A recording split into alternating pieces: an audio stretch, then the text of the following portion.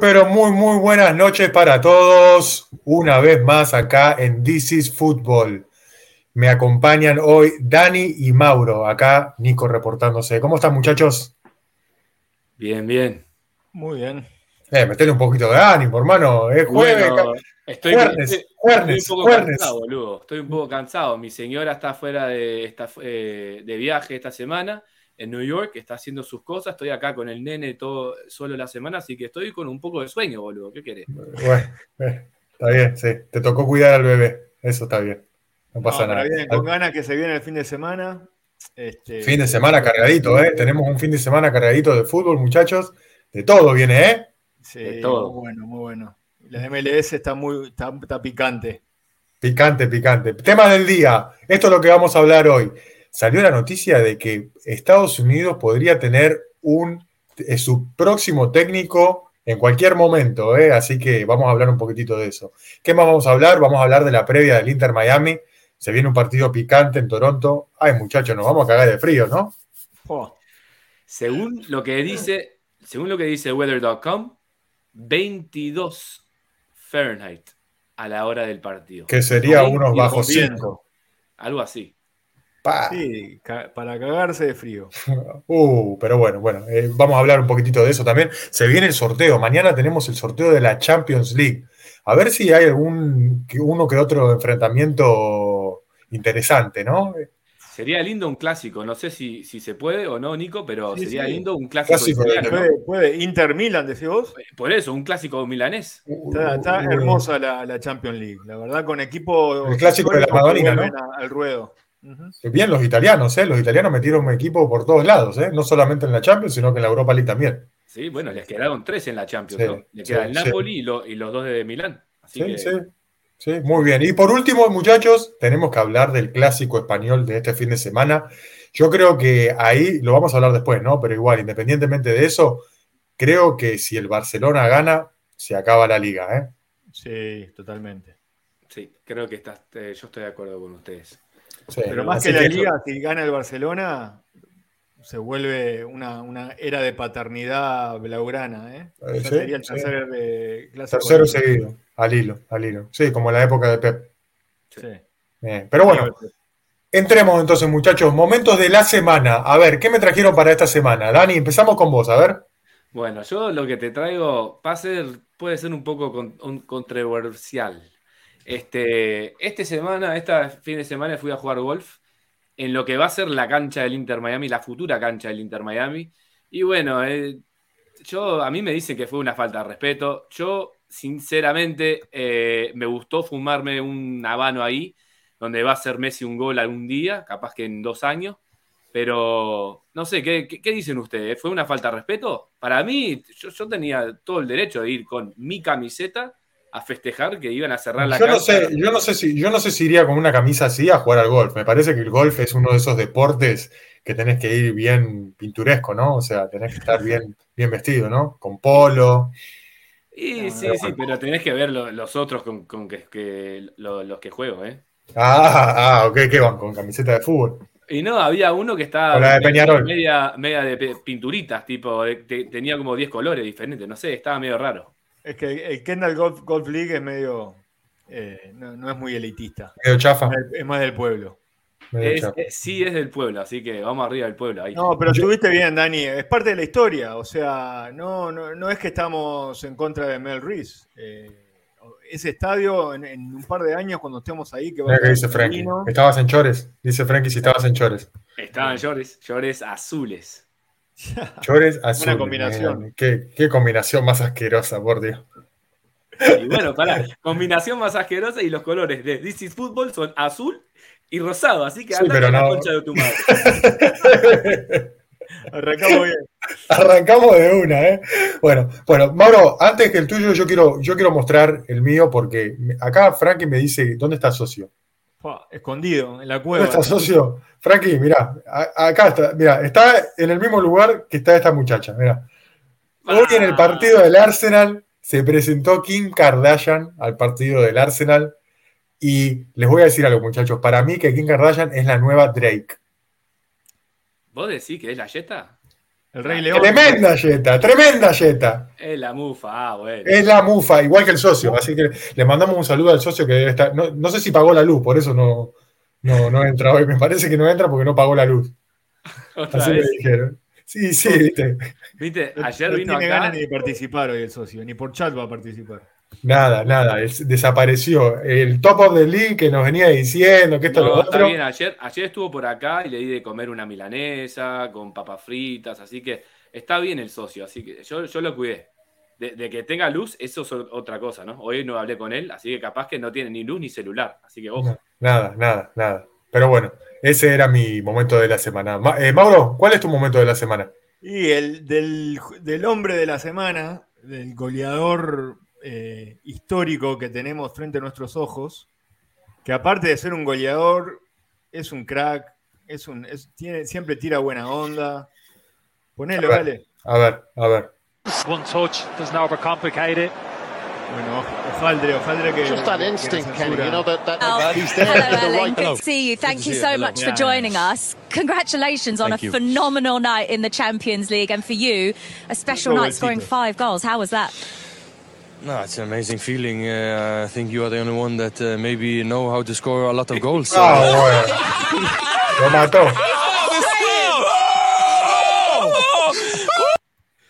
mató. Los mató. Lo mató mi carrera. Mató al resto. Dijo, Henry, vos sos el único que acá sabés hacer Por goles. eso, exacto. El resto, chao. No, pero un crack Haaland, la verdad.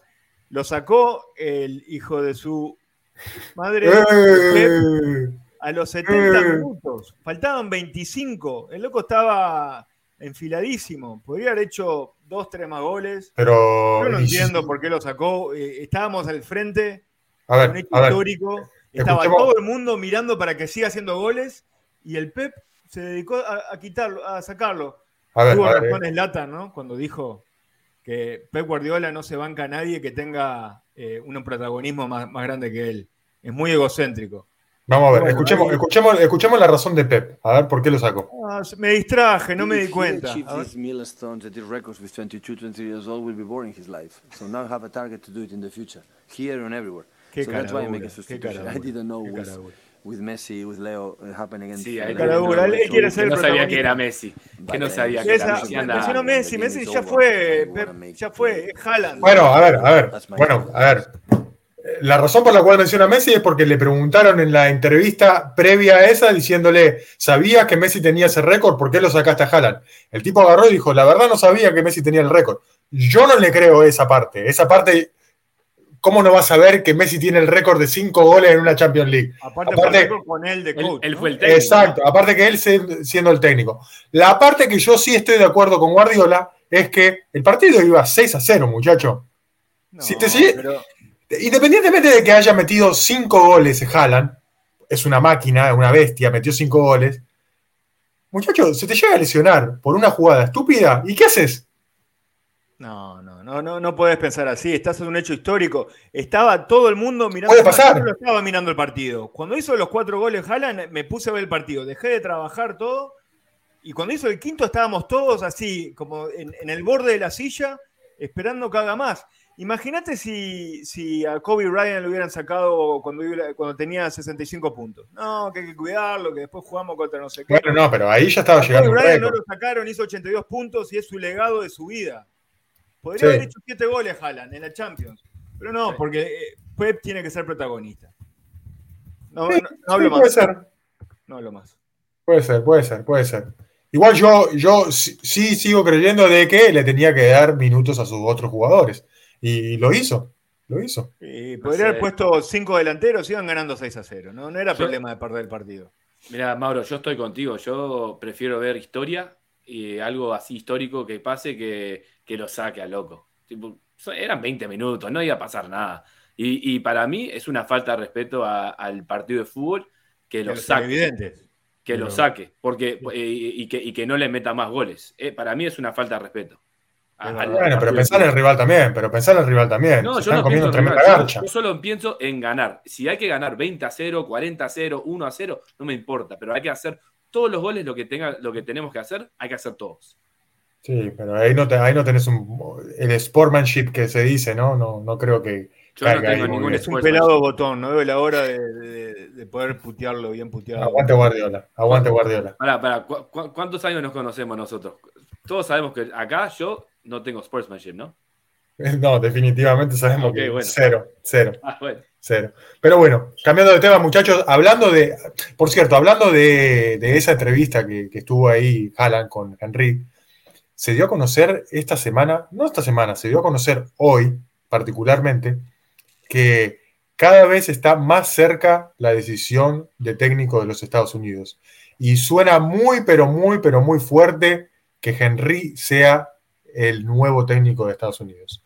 Estuve hablando con alguien muy cercano a la Federación de Estados Unidos y me comentaban de que, independientemente de que Henry sí sea un candidato fuerte, porque lo es, me dicen que al principio van a tener que elegir el Sporting Director.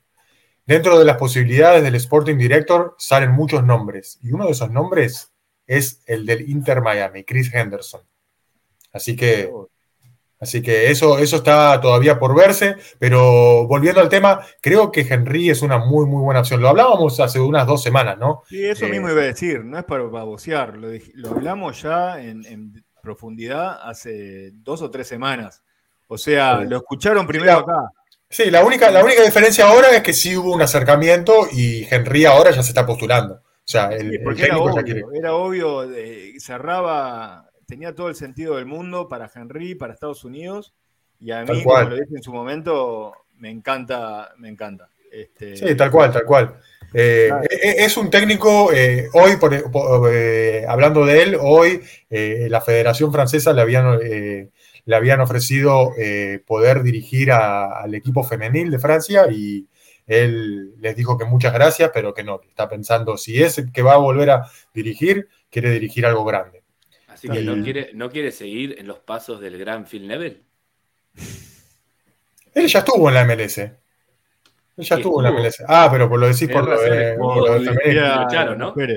Por lo de dirigir mujeres. Sí. No tuvo un buen paso por Montreal, pero ¿por qué? Porque el equipo no era muy bueno tampoco, que digamos, ¿no? Pero tampoco no tuvo buen paso por Mónaco. Por Mónaco tuvo muy mal paso. Sí. Muy mal paso. No, vos me dijiste que duró 7 o 8 partidos, ¿no? Algo así. Sí, alrededor de 8 partidos. Y no sé si esto es tipo, si lo van a firmar tipo por el nombre, o si es más, si es buen técnico. Todavía no se sabe, digo, como dice en inglés, the cards are out, ¿no? Para él, digo, no se sabe todavía. Yo creo que agarró ahora en estos últimos meses, un poco más, como año y medio, agarró una muy buena experiencia estando al lado de Roberto Martínez. Para mí que Roberto Martínez es un muy buen técnico, es un técnico muy analítico, un técnico que le gusta mucho la táctica, y creo que Thierry se ha empapado, ¿no? De lo que es eso, que creo que independientemente de que él es un jugador que fue un jugador estrella, un delantero con mucha experiencia, le faltaba eso, ¿no? Para poder dar el paso y de ser un buen técnico, ¿no? Pero como dijo, creo que fue Balboa cuando lo entrevistamos acá, el objetivo de la selección de Estados Unidos es tener un muy buen papel en el próximo Mundial acá en casa. Imagínense seguro. Si Estados Unidos llega a una semifinal o incluso cuarto de final, y ni te digo final. Henry, si tiene experiencia Henry, tanto como assistant coach como jugador, tiene una experiencia ganadora en los mundiales. Salió campeón del mundo en el 98 con 18 años y estuvo al lado de Roberto Martínez en la mejor campaña de Bélgica en el 2018. Tuvo otra muy buena campaña llegando a la final en el 2006 con Francia, al lado de Zidane. Sí. Ha ganado otros campeonatos como la Euro. En el 2000. O sea, tiene experiencia en instancias donde todo el mundo está mirando, en instancias históricas, en mano a mano de Mundial. El loco sabe cómo ganar. No se va a poner nervioso. No se va a poner nervioso. Y el loco va a decir y va a mirar a los ojos a Pulisic, a McKennie, y le dice: papá, yo estuve en el 98 y lo que hicimos fue esto y esto y esto. Tranquilo, vos hacelo. Y los jugadores van a confiar. Van a ver a un campeón del mundo, van a ver una leyenda de la IPL. Y en esa instancia yo no creo que sirva la estrategia y la táctica y los pizarrones y el drone y cómo, no, sirve la confianza en que el técnico le da a los jugadores. Y más en una selección, ¿no? Porque en las selecciones no están jugando semana tras semana, día tras día. Ellos se juntan, qué sé yo, 4 días para las eliminatorias y vamos, ¿no? Y otra cosa que hay que decir también, que mencionar, Estados Unidos no va a tener eliminatorias este mundial. Estados Unidos clasificó directo, por ende van a tener partidos amistosos en donde lo único que va a servir va a ser para preparación. No van a tener un partido difícil donde van a decir, acá tenemos que ganar sí o sí, dar todo lo que demos. Bueno, van a jugar la Copa América el año que viene contra Argentina, contra Brasil, contra Uruguay. Seguro es más, capaz que hasta le da el tiempo. El hecho de no jugar la clasificación es verdad, hay menos presión, pero todas esas fechas FIFA la pueden utilizar en jugar contra equipos europeos, ¿viste? En vez de estar jugando contra Trinidad y Tobago, con todo mi respeto, y Jamaica y todo eso. Sí, podría ser. Pero bueno, hablando de los jugadores también, hoy se dio a conocer una entrevista de Pulisic. Mejor la escuchamos, vamos a escuchar. Dale. One, because like you said, I'm not here to appoint the next manager. It's not my job. Whoever it is, I'm going to play and give 100%, and that's what I'm going to do. But yeah, in my opinion, it's everything that happened with Greg. First of all, is I think handled in an extremely childish manner. I think we all have seen what's been going on. I think it's childish. It's youth soccer. People complaining about playing time. I don't want to go too far into that, but that's what we'll say. I think Greg has been extremely unfortunate in the position to get even into the position he is now. Do I feel like we should just wait and I don't think it's necessary, because I don't feel we're in a phase like we were after not qualifying 4 years ago, or however many years ago for the last World Cup, where we need a complete rebuild. We don't need some, a bunch of new guys coming in and this. We have a strong core, in my opinion, and I think a lot of people have seen that, and we need to carry on with that. And that's why it's a tough one for me, because I think we could just want to continue that as soon as we can and build off of this World Cup, World Cup, which I think had a lot of positives in it, I will say, and I think we want to get going with that as soon as we can. Muy buenos temas tocó. Tocó el tema de que fue algo chiquilín, y la verdad tenía razón. Creo que el ida y vuelta que hubo con Berhalter y los Reina ha sido algo muy chiquilín. No sé qué piensan ustedes. Sí, yo leí, eran las 20 páginas del documento ese. La verdad que sí, era como unos nenes de 15 años peleándose, no sé, entre algo estúpido. La verdad que para mí el único que va a sufrir de esto, y desafortunadamente, va a ser Gio Reyna, que es el único que... Bueno, pero lo convocaron ahora, lo convocaron. Sí, lo convocaron, pero salió todo de que tiene estos padres que se meten mucho, no sé qué, y vamos a ver qué pasa ahora cuando se le termina el contrato en el Dortmund o algo. Vamos a ver a dónde va, si alguien lo quiere.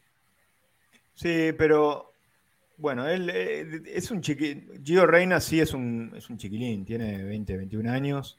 Yo creo que a ese punto no le puede afectar. Para mí hay algo claro, Berhalter no puede seguir siendo técnico de Gio Reyna en la selección. No. Entonces, no. ¿A quién elegimos? ¿A Gio Reyna, uno de los mejores jugadores con más talento de Estados Unidos? Que todavía no ha demostrado nada, ojo. Todavía no ha demostrado nada. No vamos a decir que no tiene talento, es titular en el Borussia Dortmund de que tiene 18 años. O sea, ya está. Para mí es simple. Berhalter no puede continuar si es que queremos a Gio Reyna en la selección. Sí. Y lo dejó saber un poquitito también ahí Pulisic, ¿no? Entre líneas. O sea, dijo, si vamos a traer a alguien que no toque lo que ya tenemos, ¿no? Que es el core, que es el grupo completo, que no necesitan hacer una reestructuración de lo que es la selección. Y tiene razón, creo que a la selección le faltan ciertas piecitas aquí o allá, ¿no? Que bueno, que ahora lo están tratando de mover.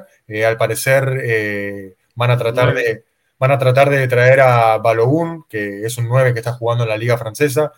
Creo que el Arsenal todavía tiene el pase, ¿no? Si hay algo que se necesita en la selección de Estados Unidos, son 9. Pero va de la mano de lo que veníamos hablando, Nico, con el tema de Henry. Sí, Henry capaz que no es un gran estrategista, no es un Bielsa, no es un Sampaoli, no es un, no sé, esos que hacen magia de la nada, ¿viste? Pero se puede convertir en un Zidane, por ejemplo. Es como un Zidane, un loco que impone respeto en el vestuario, que te puede asegurar que ponga el 11 que todo el mundo más razonable, que no te va a hacer ni inventos y que les va a dar confianza. O sea, el equipo ya está, como dijo Pulisic. El equipo está, las figuras están, capaz que hay que encontrar un 9, capaz que hay que encontrar un central, bueno, siempre 2 o 3 piezas, pero el equipo está. Sí. Es cuestión de darle confianza y una persona que se haga respetar. Sí, tal cual. Pero bueno, vamos a ver lo que pasa. Dani.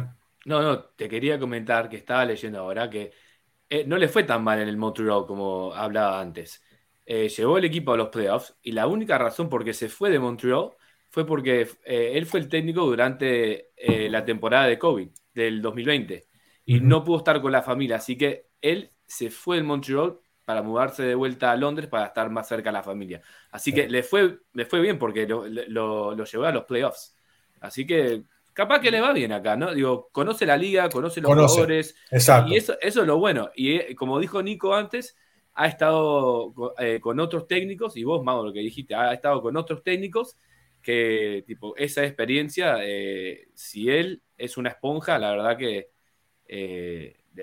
para mí le va a ir bien de técnico de Estados Unidos. Y volviendo al tema que vos decías, que conoce la liga, es importante saber sobre la idiosincrasia de lo que es el fútbol de la MLS, porque una cosa es conocer la liga y otra cosa es saber qué tipo de jugadores salen y dónde es donde yo puedo reforzar el equipo agarrando jugadores europeos o jugadores en la liga local, ¿no? Y creo que por ahí iría el tema. De los técnicos extranjeros que más podrían aportar, creo que podría ser Henry.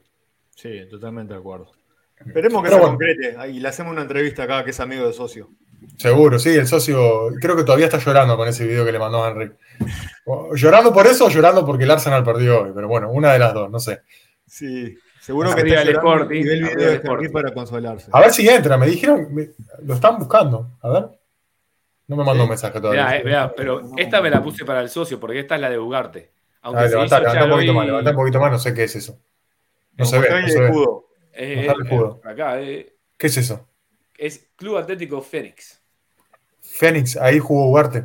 Ahí salió Ugarte. Y han salido muchos jugadores buenos. Y Canovio también. Bueno, Canovio, Lolo Stoyanov, han salido muchos jugadores buenos. Vamos a hablar de la historia de Uruguay ahora. De lo que faltaba. Y bueno, el Penny no baja. Hablamos de Uruguay.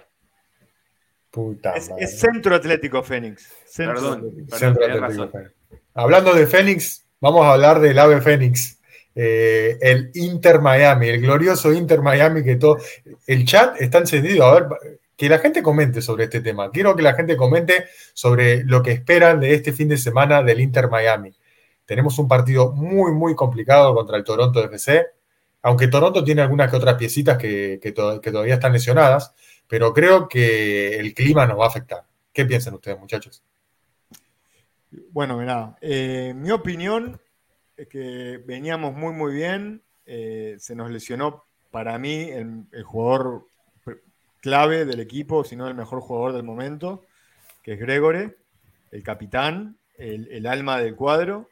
Y bueno, ahora vamos a tener el Neville va a tener que buscar una manera de suplantar a Gregore. Será con Mota, será metiendo un doble 5 en ese puesto.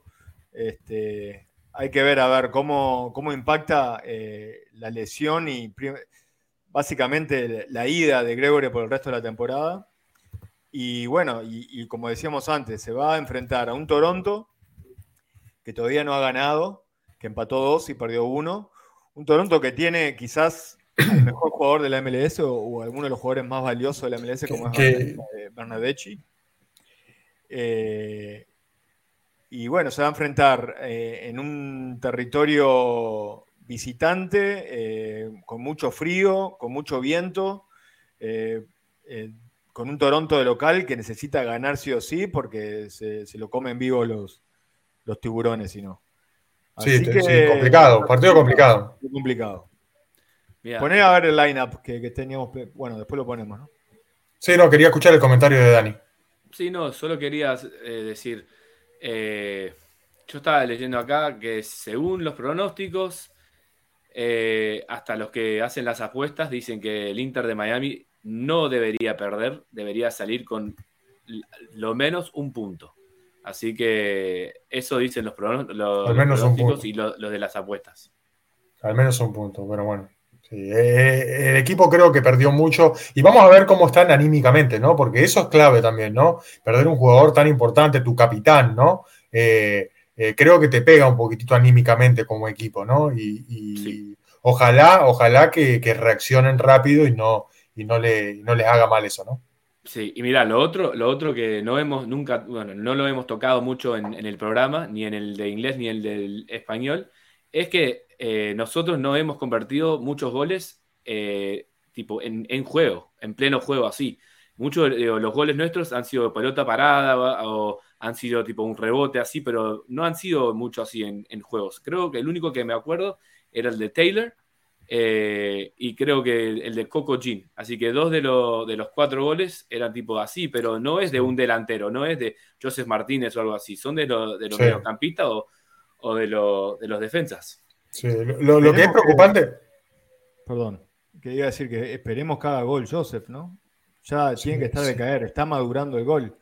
Sí. Si no, ahí sí nos empezamos un poco lo que dije yo, exacto, lo que dije yo en la semana y entre el socio y Dani me criticaron sobre hablar de eso.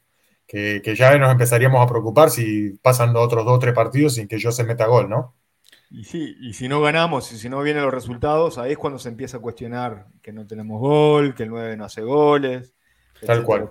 Otro tema que es preocupante también, que si no se saca resultado, es que el equipo volvería a sufrir lo que sufrió la temporada pasada, en donde en casa se hacían muy fuertes, pero de visitante eran el peor equipo de la MLS. Y eso te deja saber algo, ¿no? O sea, necesitan trabajar eso.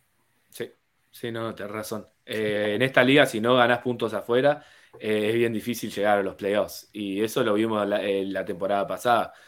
No ganamos mucho afuera y tipo apenitas entramos a los playoffs.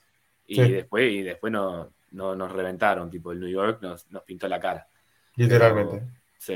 Pero bueno, veamos la alineación, muchachos. Para los que nos están escuchando, la alineación sería como al siguiente. A ver, Mauro, tírala.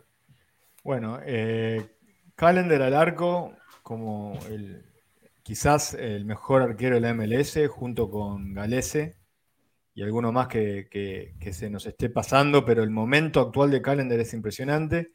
Una línea de 4 bastante sólida, especialmente con 2 laterales de lujo, como son Yedlin y Negri. Va a quedar McVeigh, esperemos que haga goles en el otro arco esta vez. Christoph, que hasta ahora ha cumplido un buen papel. Fue un golazo, Mauro, el de McVeigh. Fue golazo. Christoph, ahora, mirá, el traer jugadores de allá de la Siberia capaz que nos sirve en un partido con nieve y tormenta y 20 grados Fahrenheit. Así que esperemos que defienda con capa y espada a la defensa ahí, Christoph. Mota, que va a estar cagado de frío porque es un brasilero que no está acostumbrado al frío y que no va a estar con su, entre comillas, hermano mayor al lado. Veamos cómo se arregla ahí en el medio. Va a tener que controlar a Bernardeschi, ¿no? Y se las va a ver también con Kay, el titular de la selección de canadiense. El moreno que juega en el medio y nada más y nada menos que ¿cómo se llama? Bradley. O sea, los nombres de Toronto asustan. Son todos jugadores titulares en su selección. Bueno, Bradley lo era. Y bueno, y después ahí es la gran incógnita, pero con la producción nos la jugamos que Pizarro y Coco Jean van a jugar. Coco Jean ayudando un poco a Mota en la defensa. Duke, que acaba de ser firmado, o mejor dicho, se le ha extendido el contrato hoy mismo. Un gran jugador, creo que el hecho de que es el jugador que entra por la salida de Gregore. Stefanelli, que es todos, creo que hoy en día nos estamos preguntando si amerita su titularidad. Sí, quizás cuando vuelva a Campana, ahí Neville, si es que no demuestra mucho más Stefanelli, quizás... Es que tiene entrega, pero creo que le falta definición en el último tercio, ¿no? Y sí, es probable que esté todavía tratándose de adaptar a la liga, ¿no? Hay que darle tener un poco de paciencia con esos jugadores que llevan nomás 3 partidos en la liga. Es un gran jugador, pero no tiene físico, y acá en la MLS los defensas, si vos ves, rara vez sí, no. Y me imagino me imagino que la diferencia entre la liga finlandesa y la liga MLS son grandes diferencias, digo. Bueno, viene de la liga sueca, ¿no? ¿Él? ¿Sueca o finlandesa? Sueca. De Laek, sí, Suecia. Y bueno, viste que yo no sé nada. Finlandesa es Taylor. Tenés razón. Correcto, él es finlandés, exacto. ¿Viste?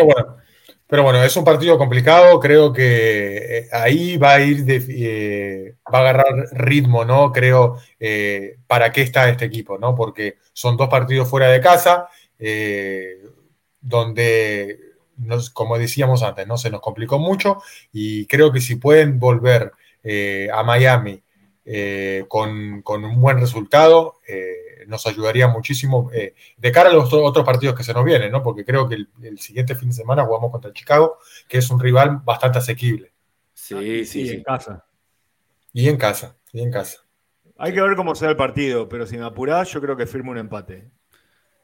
Yo también. Lo único que te puedo decir es que este partido para mí es bien crítico para Field Level. Va a ser interesante ver a quién mete, ¿no? El cambio que mete, y va a ser interesante si mete algún cambio en la táctica, porque hasta ahora hemos sido un equipo que tipo es alta presión, y vamos a ver si va a ser lo mismo ahora que no tenemos a Gregory ahí en el medio, que era el tapón claro, que sacaba todo, y vamos a ver. Para mí va a ser va a ser interesante. El partido pasado creo que le cambió un poco el equipo. El equipo al principio no tenía la pelota y después agarró bastante la pelota. Sí, pero creo que lo que pasó la semana pasada fue que ellos estaban acostumbrados a jugar en una cancha grande. Fueron a jugar en Yankee Stadium, que es una cancha más chica, aunque leí que el Inter Miami les hizo una cancha de las mismas dimensiones que era el Yankee para Stadium, poder entrenar, pero también es difícil ir de una cancha grande a jugar una cancha chiquita ahí, no estás en casa, pero después de 10 minutos se calmaron y era otro partido. Pero son jugadores profesionales, muchachos, ellos están acostumbrados, o sea, no es que es la primera vez que les ha pasado. Los jugadores tienen que estar acostumbrados a todas las situaciones que puedan ocurrir en un partido, y esta era una, y me imagino que ellos también lo vieron como normal. No creo que se hayan quejado por eso. No, aparte capaz que Joseph veía la tercera base y la marca de béisbol y se distraía. Sí, que ahora anda en el World Baseball Classic, anda como loco ahí, metido con sus camisetas de Venezuela, que Venezuela anda bien, por cierto, en el World Baseball Classic, clasificado primero. Mira, Nico, ahora que hablas de camisetas, vamos a anunciar algo que lo tiré en Twitter hace un ratito. A ver, tíralo. Bueno, hemos hablado con todos, con todo lo del podcast, y hemos decidido que cuando llegamos a los 250 suscriptores de YouTube, vamos a sacar vamos a hacer regalar, ¿no? Regalar. Vamos a regalar una camisa del Inter. ¿Qué les parece? Una camiseta del Inter. ¿Qué les parece? ¿Y quién la compra? Porque yo no tengo un peso para comprar eso. ¿La va a comprar vos? No. Tengo un amigo ahí. Ok. Un amigo. Pero la vamos a hacer firmar, ¿no? La podríamos hacer firmar. ¿Y la pudiéramos hacer firmar? Sí. Seguro. Sí. La hacemos firmar que en cualquier momento por el jugador. La persona que gane elige el jugador que quiere que la firme. Ahí está. ¿Qué les parece? Y ahí tratamos. Sí, me parece bien. Así que no se pierdan. Cuando lleguemos a los 250 suscriptores en YouTube, que estamos cerquita, ¿no? ¿Cuántos faltan? Creo que 50 faltan por ahí. Regalamos una camiseta del Inter Miami, la negra o la rosada, cualquiera de las dos. El suscriptor ganador la elige y la hacemos firmar por el jugador a su elección. Listo. Eso mismo. Así está. Pero bueno, sigamos entonces, muchachos. Seguimos con el programa. Terminamos de hablar entonces del Inter Miami. Hay muchos partidos. Por cierto, eso, ¿no? Hay muchos partidos este fin de semana de la MLS bastante interesantes, ¿no? Hay un partidazo. Dale, posible final de la conferencia oeste, LAFC Seattle. LAFC contra Seattle. Sí, lindo partido. Ese partido va a estar gratis por Apple TV.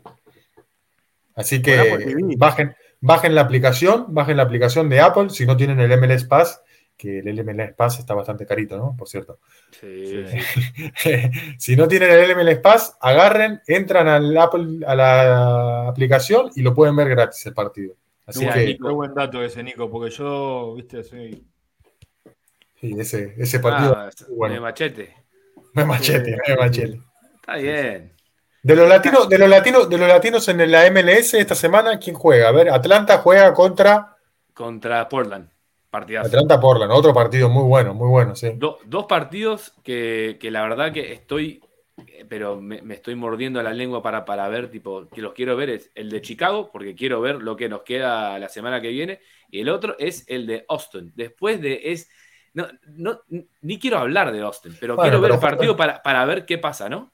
Sí, otro partido que también va gratis por Apple TV, ¿eh? O sea que... ¿Cuál, de Austin? Están dando todo gratis ahora, sé que no los partidos que van Graciela por Apple TV son Seattle contra LAFC, el Inter Miami contra Toronto, ahí vamos, así que todos los que no tengan la aplicación lo van a poder ver gratis. El FC Dallas contra el Sporting Kansas City, Houston Dynamo contra Austin FC, es un clásico. Colorado Rapids contra Minnesota y el LAFC el LA Galaxy, contra el Vancouver Whitecaps. O sea que bastante. Básicamente. Sí, 6 partidos este fin de semana. Creo que están tratando de hacer como un push, ¿no? Como empujar a que la gente. El mercado. Sí. Qué lástima que no pasan el de San Luis, porque la verdad que es un fenómeno el San Luis FC, impresionante. Va a jugar de locatario en casa. El segundo partido que juegan en casa. Hasta la manija el estadio ese de San Luis. Van invictos. Juegan contra San José, que es un buen equipo, que también ha ganado 2 y ha perdido 1. Pero bueno, yo creo que se da todo para que San Luis siga ganando, coseche la 4ª victoria consecutiva. Y bueno, qué fenómeno. No me acuerdo de una franquicia así nueva que haya arrancado tan bien. Creo que el otro día tuvimos a un invitado especial que tiene un podcast, es dueño de un podcast allá en St. Louis, que están hace 2 años ellos, incluso mucho antes de la inauguración del equipo, y nos comentaba de que cuando salieron las season tickets tenían más de 60.000 personas esperando para poder comprarlo. O sea que hay un furor grande en St. Louis y la gente como que estaba ansiosa, ¿no? de poder tener un equipo de fútbol. Mira, el otro dato que nos tiró Mauro, que no sé si sabes, es que el equipo de St. Louis el año pasado jugó en la MLS Next, jugó juntos, así que ya tienen un año jugando juntos. La verdad que lo hicieron bien. Los locos son un genio. Estaban trabajando muy bien ese equipo. Sí, trajeron el Sporting Director antes, se hicieron todo antes, trajeron el técnico, los jugadores, ya empezaron en el MLS Next, ya lo tenían todo planeado.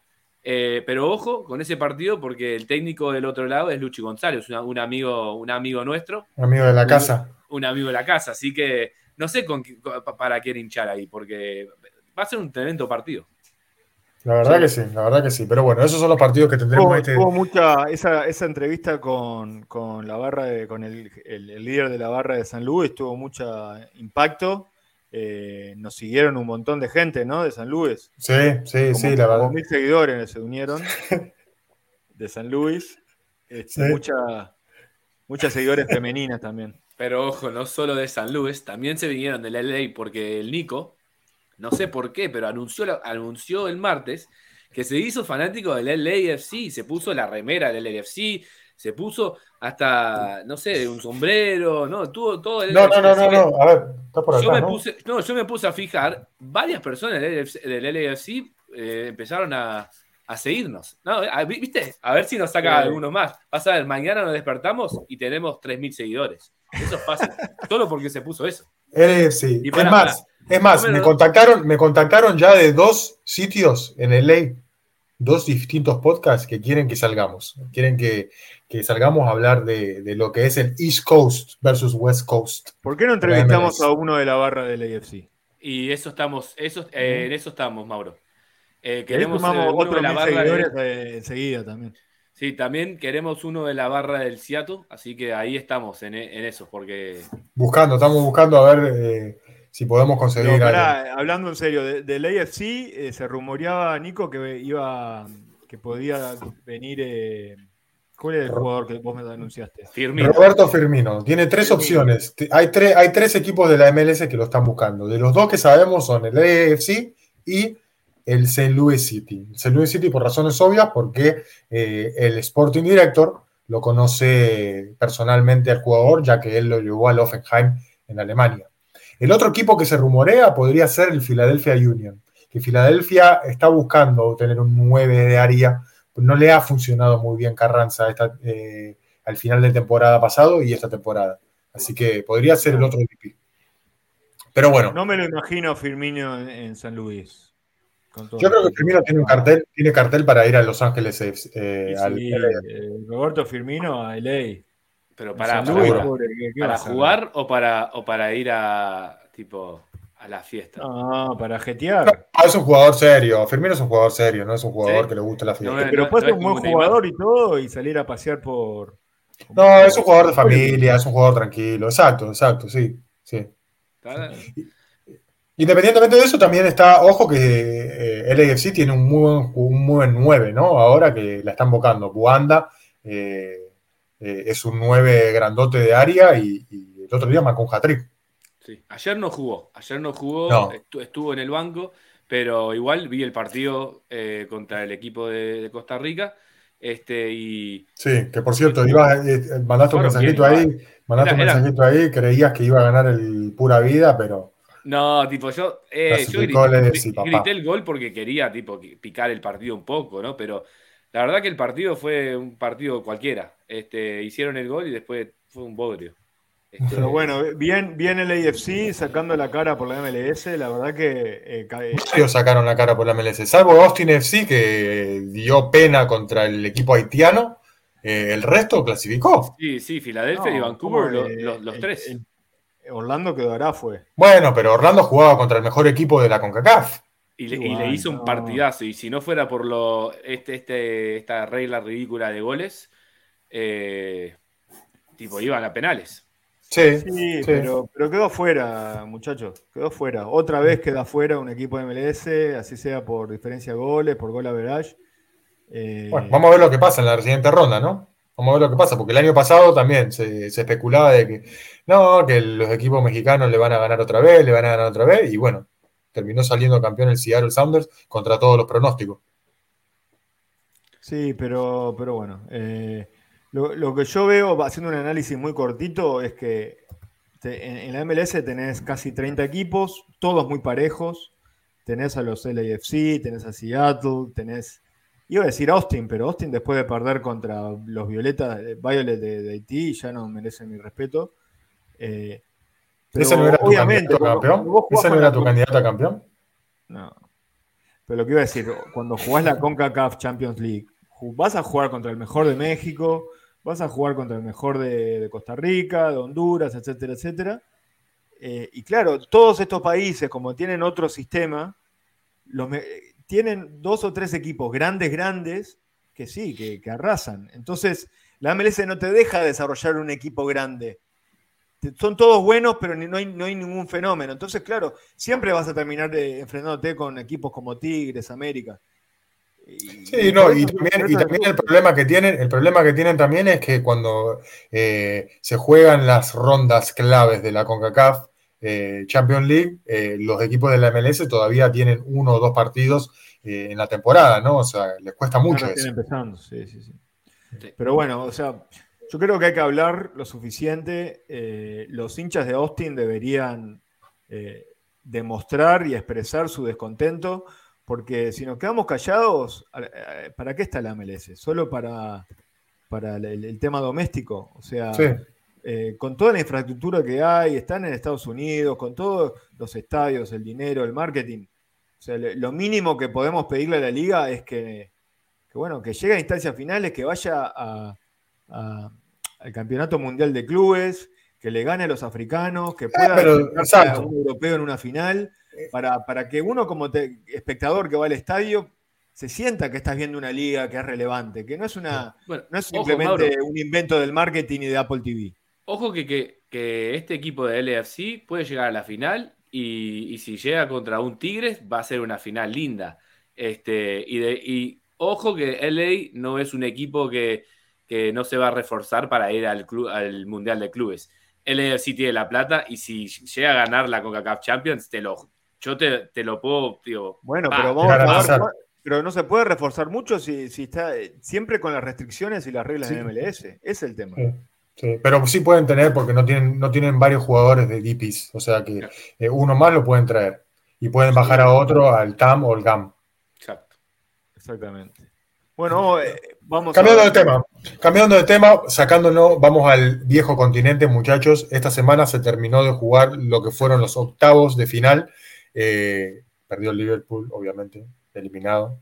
Chao, estamos afuera por el 14 veces campeón.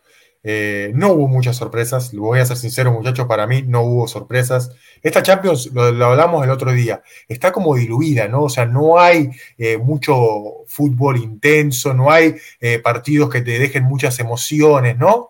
Se siente como una Champions un poquito baja de nivel, ¿no? Sí, digo, yo creo que la serie del PSG Bayern Múnich, digo, nos dejó mucho de fútbol de ver.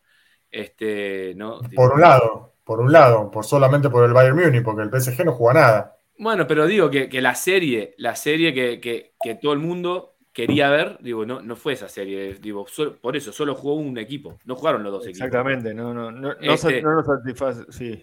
Exacto, tipo, el Napoli contra el Frankfurt, el primer partido fue un poco parejo, después en Italia, tipo, le metieron 5 goles, ¿qué querés?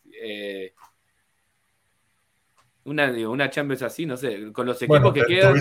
Tuviste esa goleada, tuviste la goleada del City, el Benfica clasificó fácil, el Real Madrid también dentro de todo clasificó fácil. Sí, fueron todos partidos fáciles. El Chelsea ahí estuvo parejo por un rato. Sí. Pero siempre, la Champions League siempre se pone buena en esta instancia, en cuarto de final. Los mejores 8. Es más, esos clubes, ahí los 8, son todos respetables. Capaz que decir el Benfica.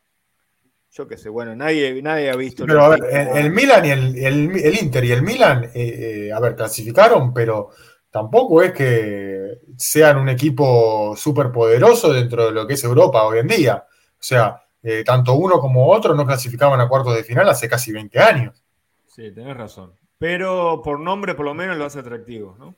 Y no nombre del equipo, sino hay jugadores para seguir, que uno por lo menos prendés la tele y ves el partido y los conoces. Sí, mañana es el sorteo, mañana viernes es el sorteo. Me interesa mucho saber contra quién va a jugar el Bayern Múnich. Porque si el Bayern Múnich juega contra un City o contra un Real Madrid, ahí es cuando ya empezamos a ver y decir, pucha, se van a eliminar entre ellos y a lo mejor tengamos una sorpresita, ¿no? En la final. A ver, claro. Si me preguntás a mí, el Real va a jugar contra el Benfica. Florentino. El maletín. Florentino va a tener algo ahí, las pelotitas frías, no sé, algo va a pasar. Pero no ya al Real Madrid no le podés recriminar. El año pasado jugaron contra el Paris Saint-Germain, Chelsea, Manchester City y Liverpool. O sea, no le podés recriminar. Una vez, pero está. Antes de entrar acá, estamos hablando y yo les tiré la pregunta, ¿no sería lindo un AC Milan, un clásico milanés en los clásico finales? de la Madonina.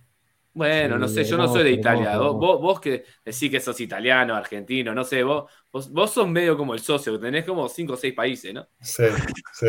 La diferencia es que yo sí tengo nacionalidad, el socio no sé si tanto. Vos tenés pasaporte, el socio. Tengo pasaporte. El socio. Forza Inter, mirá, ahí está, Forza Inter. Uno dice Forza Inter. Bien, don Cafecito.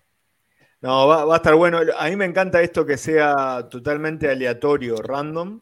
No hay candado de nada. Nada, perfectamente podemos ver una final. O sea, si esto fuera un mundial, si esto fuera la Copa Libertadores, que tiene un sistema de seeding, ¿no? De ranking o no sé qué.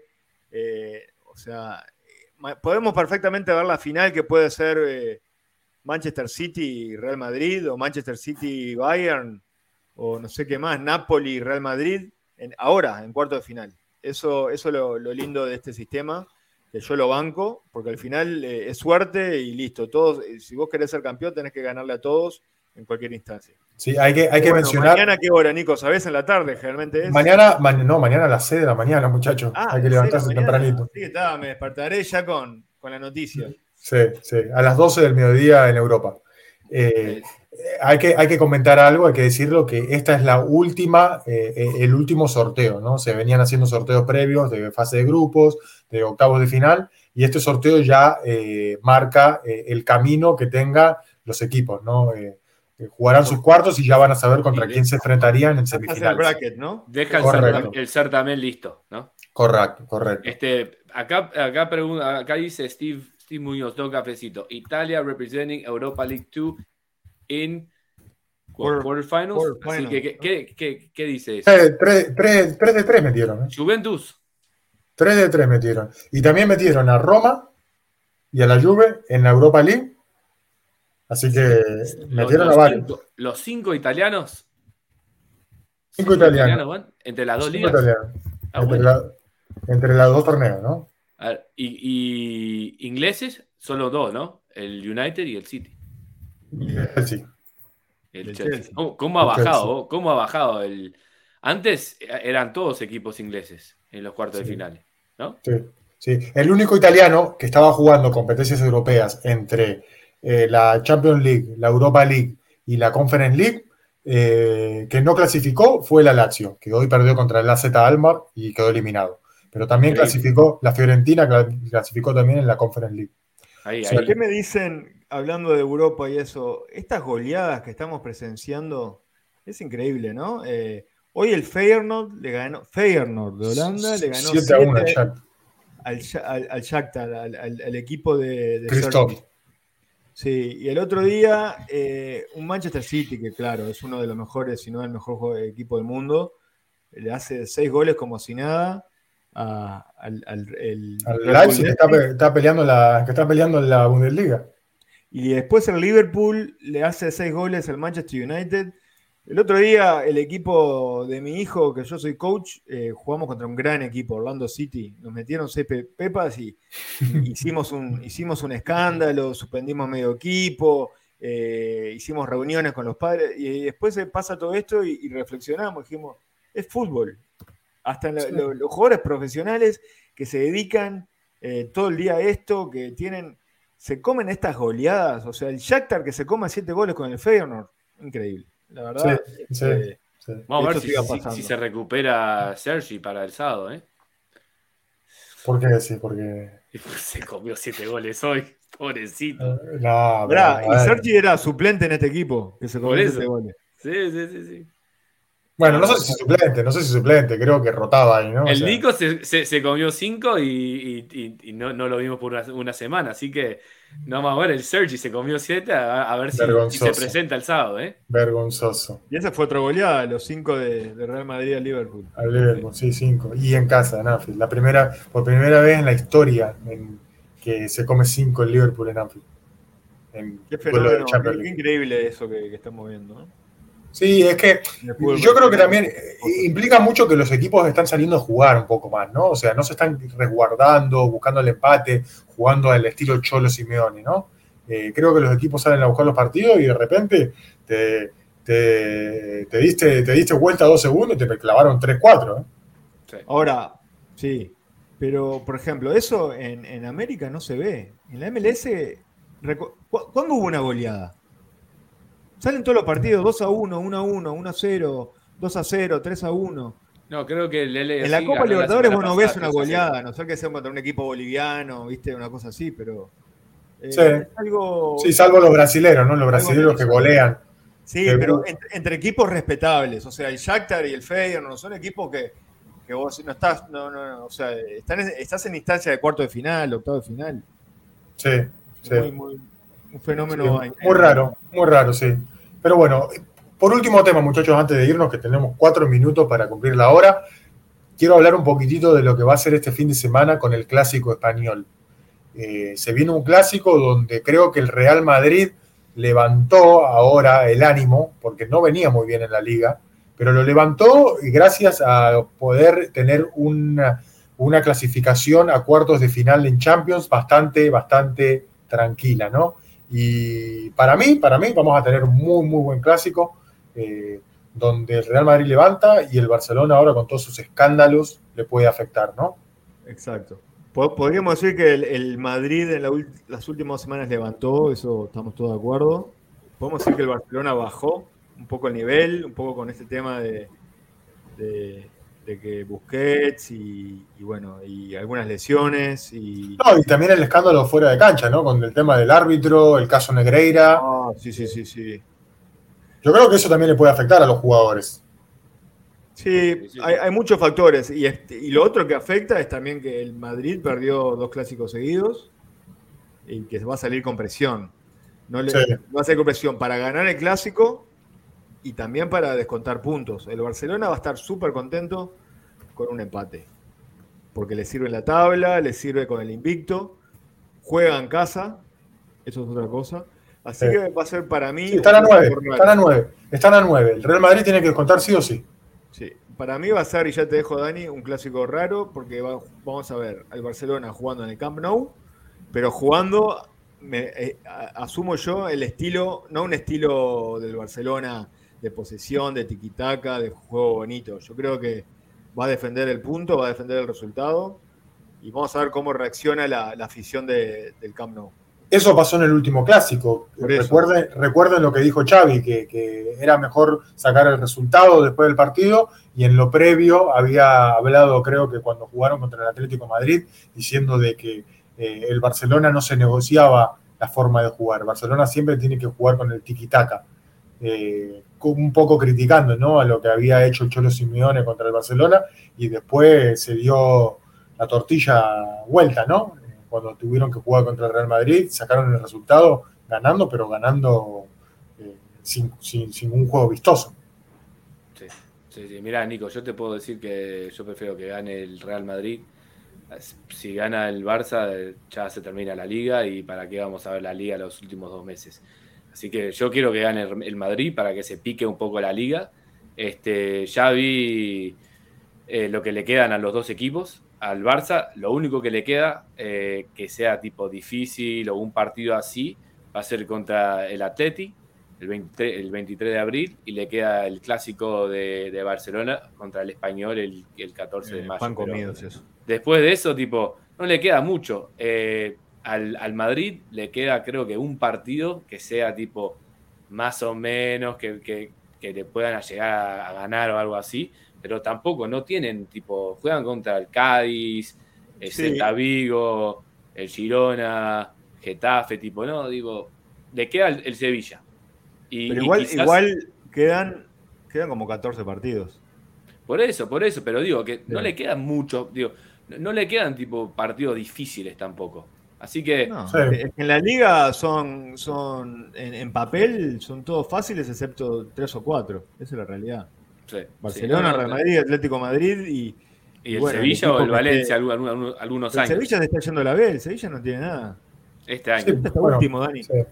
Penúltimo, no está último, pero están ahí. Eso es otra cosa que hay que mencionar. Hay 10 equipos en la liga, y eso está bonito de la liga.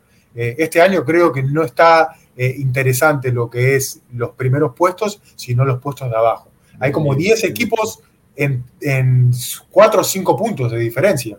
O sea, está lindo eso está lindo. Sí.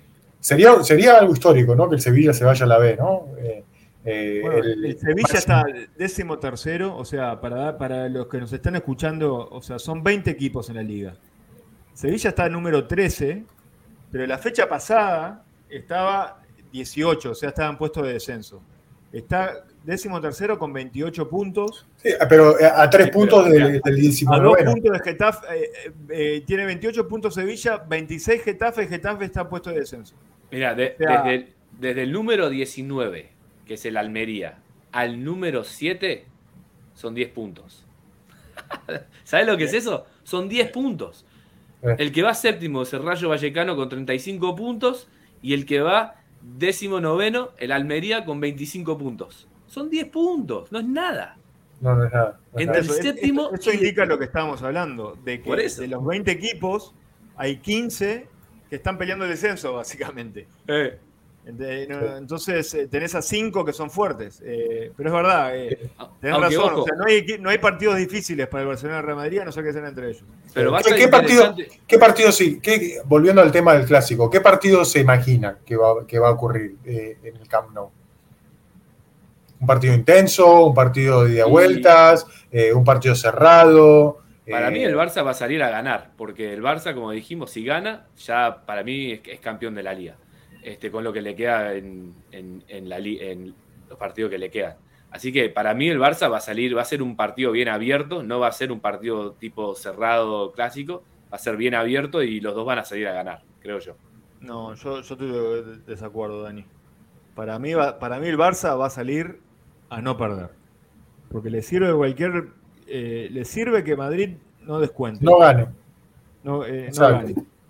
Y lo único que me pienso es si lo va a hacer, si va a tener la cara de hacerlo al frente de su afición, que tanto pregona el fútbol bonito y demás, que yo no estoy de acuerdo. Yo saldría a hacer un partido cerrado, a hacer tiempo, a defender el resultado. Cauteloso. Un partido cauteloso. No abierto. ¿Viste? A jugar. Si quedan 15 minutos, a aguantar el resultado.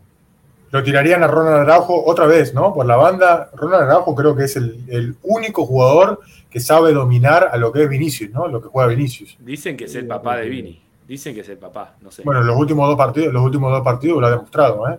Creo que el único rival que Vinicius, aunque Vinicius el otro día dijo de que el rival más difícil que ha jugado es Reece James del Chelsea. Pero yo creo que se olvidó de Araujo, porque los últimos 2 o 3 partidos no va a querer ganar. Claro, no, al acérrimo rival, ¿no? Está el bien, gran clásico. Vamos a ver este fin de semana si lo pone por ahí por la banda derecha.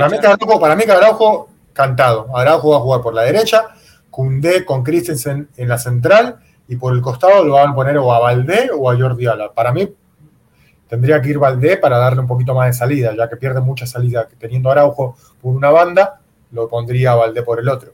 Y en el mediocampo tienen a Frankie de Jong, tienen a Sergio Busquets, tienen a Gavi, tienen muchas opciones, ¿no?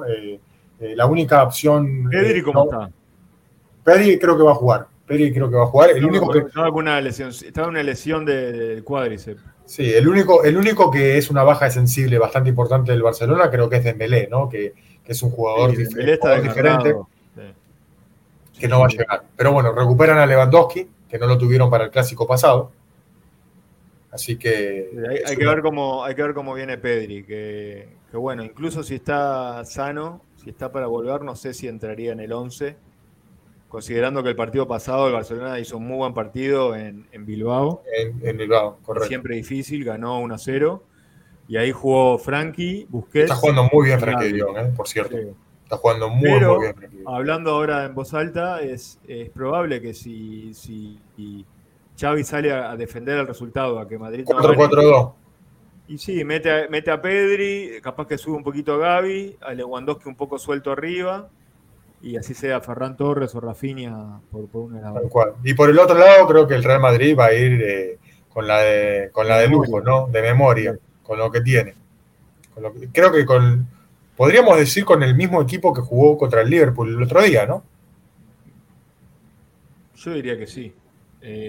No me acuerdo si salió alguien lesionado. Estaba Benzema un poco tocado, pero el otro día jugó bárbaro. Así que...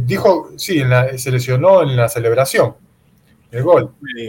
Está bien que si no puede jugar, ahí está el Torito, así que el Torito podría mojar. Yo no creo que lo ponga, no creo que ponga a Álvaro. Yo tampoco, pero como es uruguayo, tengo que decir algo. Para mí entraría Rodrigo si no está Benzema. Pero Benzema va a jugar. Es una final esto. Es una final. La única duda es si mantiene a Camavinga en el medio o si entra Tchouaméni. A mí el otro día no me gustó Camavinga como jugó. Y Tchouaméni ya debe estar recuperado, ya debe estar al 100%. Sí. Esa es la única duda que tengo, pero después sería Modric, Kroos, Valverde, Benzema y Vini. Sí. A ver, tiramos resultados para ver. A ver, vos, Mauro, tirame un resultado. Yo me lo juego 1-1. 1-1. A ver, vos, Nico. Creo que va a ser un partido de muchos goles. Me voy a tirar con gana el Barça 3-2. Bueno, yo digo gana el Real Madrid 2-1. Muy bien. Parejo. Dejamos contentos a todos. Dejamos contentos a todos. Así que, hablando de dejar contentos a todos, muchachos, llegó el fin del programa, Se pueden ir a dormir. Ya. 1 hora y 6 minutos. Nos pasamos, muchachos, nos pasamos la hora. Les dije que teníamos 4 minutos para hablar del clásico y le tiramos como 10, 15 minutos. Y es que el clásico es un tema bueno, ¿eh? El clásico es un tema bueno. Hablando de clásico, los que fueron clásicos hoy, y Edgar no apareció el socio, no apareció Tony, no apareció Renier. La clásica. Nos dejan a nosotros a remar con todo. A ver si se aparecen en la próxima. ¿Renier que tenía gimnasia? No sé, Renier. Renier tenía gimnasia rítmica. No era ni gimnasia la normal, ¿viste? Que artística. Con el coso. Esa misma, sí. No, ¿nunca lo viste a Renier con el coso? Me encantaría verlo. Un día tenemos que decir que haga un performance acá. ¿Y Tony? No sé, Tony no se apareció en ningún show. ¿Quién es Tony? No, Tony nos dejó un highlight, pero terrible el otro día, ¿no? Highlight terrible, sí. Anda de partido tras partido, Tony, eso es lo que tiene. Me parece que está cubriendo ahora el clásico del Mundial, béisbol. Está con los gorditos en pijama. Sí. Pero bueno, hablando de cosas serias, muchachos, mañana tenemos un programa especial. Mañana vamos a tener un invitado de lujo. Está con nosotros Hércules Gómez. Así que los invito a que sintonicen. Mañana lo vamos a tener la entrevista a las 8 p.m. Así que no se olviden de entrar a nuestro YouTube. Ahí va a estar la entrevista, le vamos a preguntar de todo, del Team USA, de quién es el candidato número 1 para él, para dirigir el equipo, de la MLS, de su carrera, de los mexicanos, americanos que pueden estar en el equipo, de todo. La verdad que vamos a tener una entrevista muy, muy buena con él, así que no se la pueden perder. Y mándenos preguntas a las cuentas o las cuentas personales de cada uno o a la cuenta de TIF. Exacto. Cualquier pregunta que llegue antes que le hagamos la entrevista, se la tiramos, Nico. Seguro que sí. Y por último, no se olviden lo que había dicho Dani durante el show. Cuando lleguemos a los 250 suscriptores de YouTube, vamos a estar regalando una camiseta del Inter Miami. Así que para los que quieran participar, para los que quieran ganarse esa camiseta va a ser o la local o la visitante, y va a ir firmada con el jugador del Inter Miami a su elección. Y mira, Nico, te tiro, tenemos 183 suscriptores, así que nos faltan 62. 62, así que para los que están escuchando ahora mismo, avísenle a sus amistades que se suscriban, a sus familiares, y a ver si se lo ganan, a ver quién se la gana. Todos los seguidores, los que nos están siguiendo ahora de San Luis, todos esos... Los 500 seguidores, a ver si... Please follow us. Que ahora corro Twitter, capaz que no tienen en español. Claro, sí, en inglés. Hay que decírselo en inglés. Pero bueno, en español. Dale. Ha llegado el fin del programa, muchachos. Predicciones para este fin de semana del Inter Miami. Lo último, vamos. Para mí marchamos 1-0. ¿Dani? 1-1. Para mí marchamos 3-1. Pero ustedes dos, la verdad, vos ya te convertiste en un LFC. Mauro por lo menos, Mauro es un tipo honesto, te lo dice como es. Vos ya te cambiás de equipo. Yo ya les dije, muchachos, go MLS. Go MLS. Le voy a todos los equipos. Me van a tener que comprar una camiseta que diga 1000 camisetas. Le voy a todos. Bueno, listo. Ahí Lucas pone 1-1. A ver si alguien. Bueno, no Lucas, 1-1. Bueno, es optimista. Bueno, optimista del gol. Como yo, 1-1. Y sí. Ojo, el que moja, José Martínez. Ojalá, Dios te oiga.